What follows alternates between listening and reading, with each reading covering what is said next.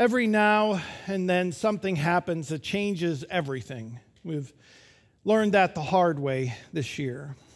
But sometimes it's meeting somebody that changes everything, or falling in love that changes everything. Every now and then something happens that changes everything. And every now and then something happens that lasts forever.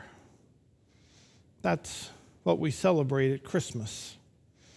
John, in his gospel, states it simply.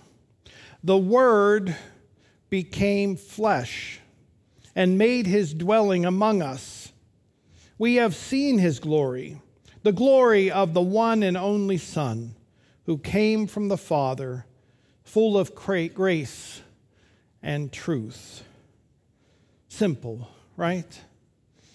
Yet scholars have written volumes trying to explain or understand the Word becoming flesh.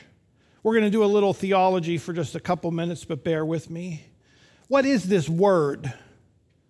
It's not the written word in the Bible. It's not any human word that we can find in a dictionary. The Word became flesh. It is the word spoken at creation. At creation, the world was without shape or form, and darkness covered the deep, and the Holy Spirit hovered over the water. And then God, Creator, spoke, "Let there be light." And there was light. That's the word John is talking about. God didn't plug anything in. God didn't build anything. He didn't even lift a finger. He simply spoke, "Let there be light." And there was light.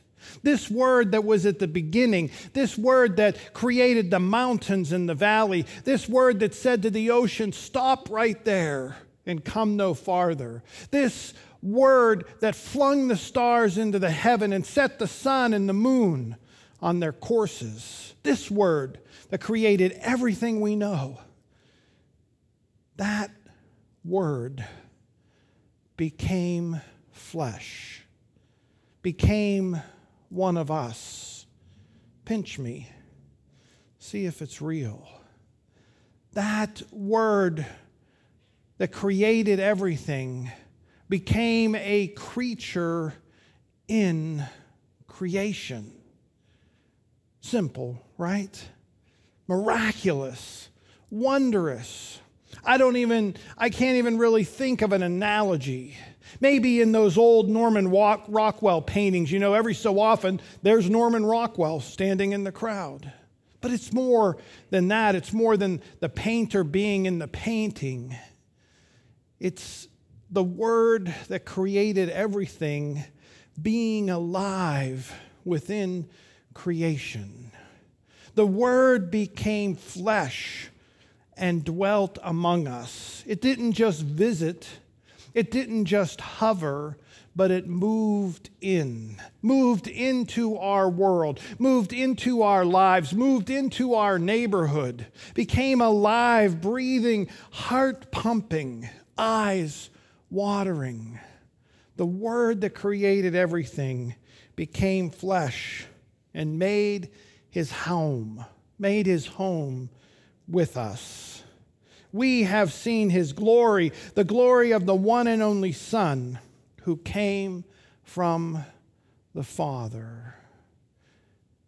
When the Word that created everything became flesh, God became closer to us in relationship, deeper relationship with us. God, Creator, became Father, because when the Word became flesh, it became Son.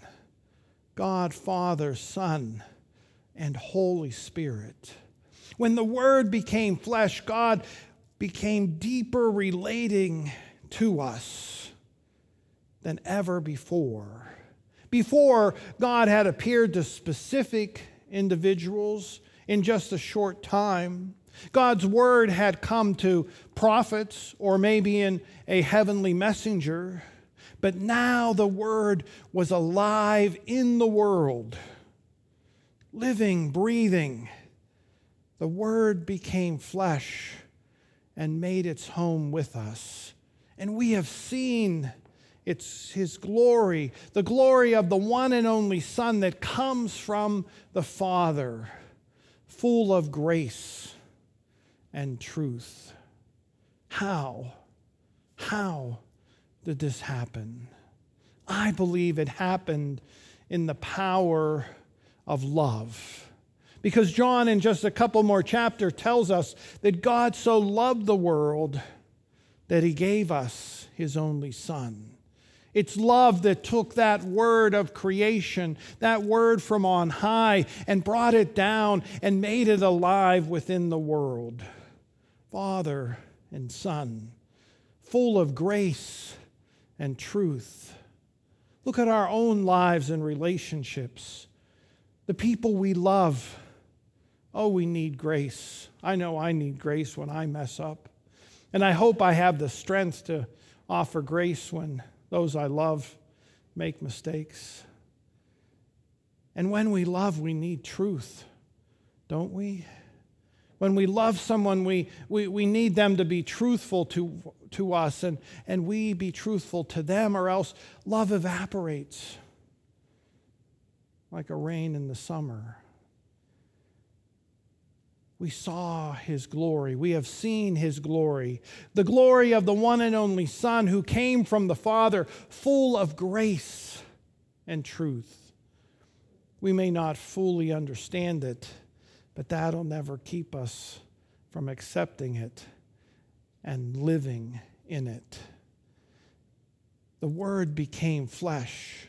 God came to live with us. God came to live our life just like we live it. God came to live in our fallen arches and our sore feet after a long shift.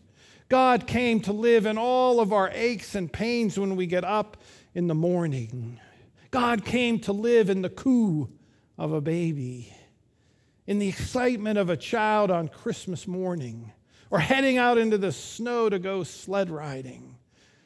God came to live in all of our excitement and wonder about life, all of our hopes and dreams. God came to live even in the tears that run down our cheek when our heart is broken. God came to embody our laugh. When we laugh at others and when we laugh at ourselves, when we laugh simply at life itself, God came to live with us, moved into the neighborhood, made his dwelling, made his home with us. And it's not something that just happened then, it's something that happens now because God's love's available to all of us. God loves us more than we can ever understand, comprehend, or know because he came to live our life just the way we live it. And if we open our heart to him, he will live in us forever. Every now and then something happens that changes everything. That's what we celebrate this week.